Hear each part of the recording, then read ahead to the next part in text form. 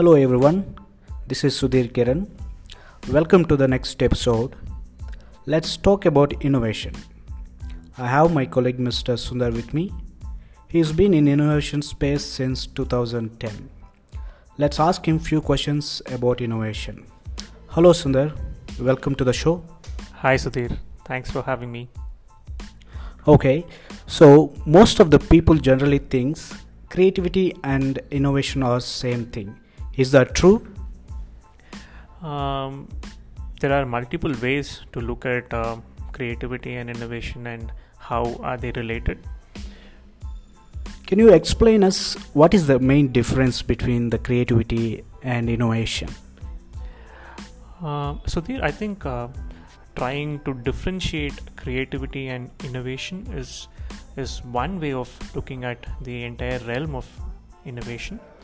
The other way is to step back and understand the relationship between creativity and innovation. I think creativity leads to innovation. Before I continue more on how are they related, let me quickly define creativity and innovation. You take any domain, for instance, there will be a belief system. When I say belief system, I'm referring to the mental model that exists in that particular context.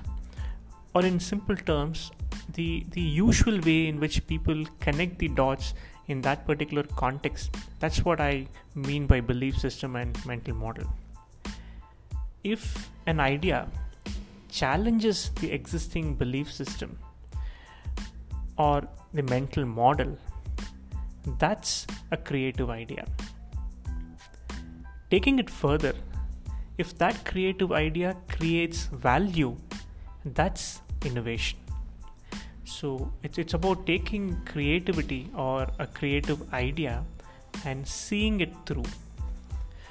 It's about allowing that creative idea to explore your space, take its time, and finally evolve into a final innovative output.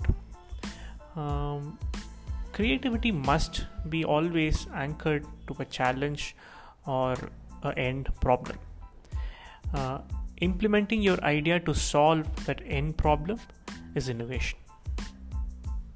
So you're saying creativity leads to innovation. I have another question. Does innovation leads to creativity? Is that possible? That's a good question.